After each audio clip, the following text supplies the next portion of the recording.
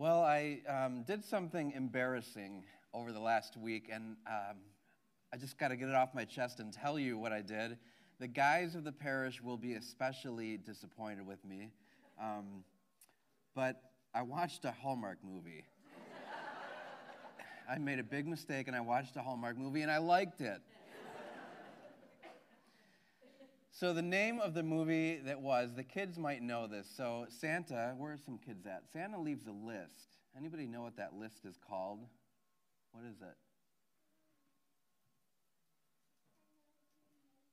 Naughty and Nice List. Yeah, so the name of the show was Naughty or Nice. And so I was watching the show, and the premise of the show, there's this girl, her name is Chrissy Kringle. And Chrissy Kringle, because her name is so close to Kris Kringle, gets all this mail that children write to Santa, and it shows up in her doorstep. So every day she comes home from work, she has to push her door open because there's all these letters there. And one day she gets a box. She gets a bigger package, and she opens up the box, and there's a book in the box, and it's this magical-looking book, and on front of the book it says, Naughty or Nice. And then she discovers a secret. When she starts to interact with people like her boss and different people in her lives, she realizes that if she said their name over the book would open up and show her all the naughty things that person had done. And so as she's going on throughout the movie, she's discovering more and more things that people have done that are naughty. And then she makes the big mistake of asking about her boyfriend, soon-to-be fiancé. And the book opens up to him, and she sees something she can never forget. So horrible that she decides that she's going to break it off with him. And so she's having this difficult crisis in her life, and she goes to her parents, and her mother says to her, you know, honey, there are certain times in life where we only look at one side of the coin.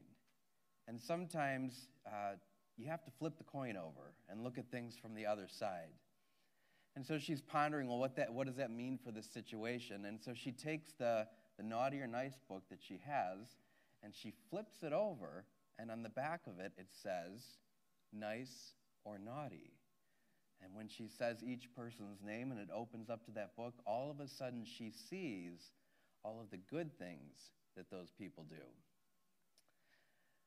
I was working as an intern during the seminary at a place for alcohol and drug recovery, and I'll never forget part of what I was doing is doing some spiritual direction and helping, but I was able to gain access to their files, so I could look at their files before. And what I will never forget is some of these people really have done horrible things in their life, just ruined their lives and their families. And when I opened up their files and started to read through their files about their history, about what they'd experienced in life and the sufferings they had gone through, the only thing I could think of is, I can't believe they turned out so good. Because our histories and our past sometimes can be so wounded. God knows, even more than Santa, the naughty and nice of each one of us. And we hear in the gospel today, John the Baptist sends his disciples to go to Jesus. And they ask him, are you the one who is to come, or should we look for another?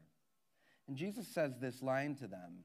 He says, go and tell John what you see and what you hear. So they're supposed to go and observe what Jesus is doing and then report back to him. So go and tell John what you see and what you hear. As we come deeper into the season of Advent and move towards Christmas, I know that in our lives, we have a tendency when we see people or judge people, either friends, loved ones, family, whatever it is, we have a tendency to keep a naughty list, right? Like we just think about every bad thing that person has done, and we tend to want to compile as much evidence as we can to support our idea that they're a bad person. But what we don't do is flip over the book and see the good that that person is doing. So I want you to think about in your life right now, are there people in your lives that you're judging? And all you're able to see is the bad, and to think about what a horrible person that is. We're called to flip the book over and see the good. Because each and every person is created in the image and likeness of God. And that means that God knows that there is good there. God knows the whole story, what that person has been through in life. And we have a tendency to only see the bad. The same is true for our world. I know a lot of us just are starting to think like with the news and the media and like just thinking our world is doomed, our country is doomed, whatever. We have this like feeling that all is bad. But Jesus is saying, open our eyes and see. Open our ears and hear what truly is.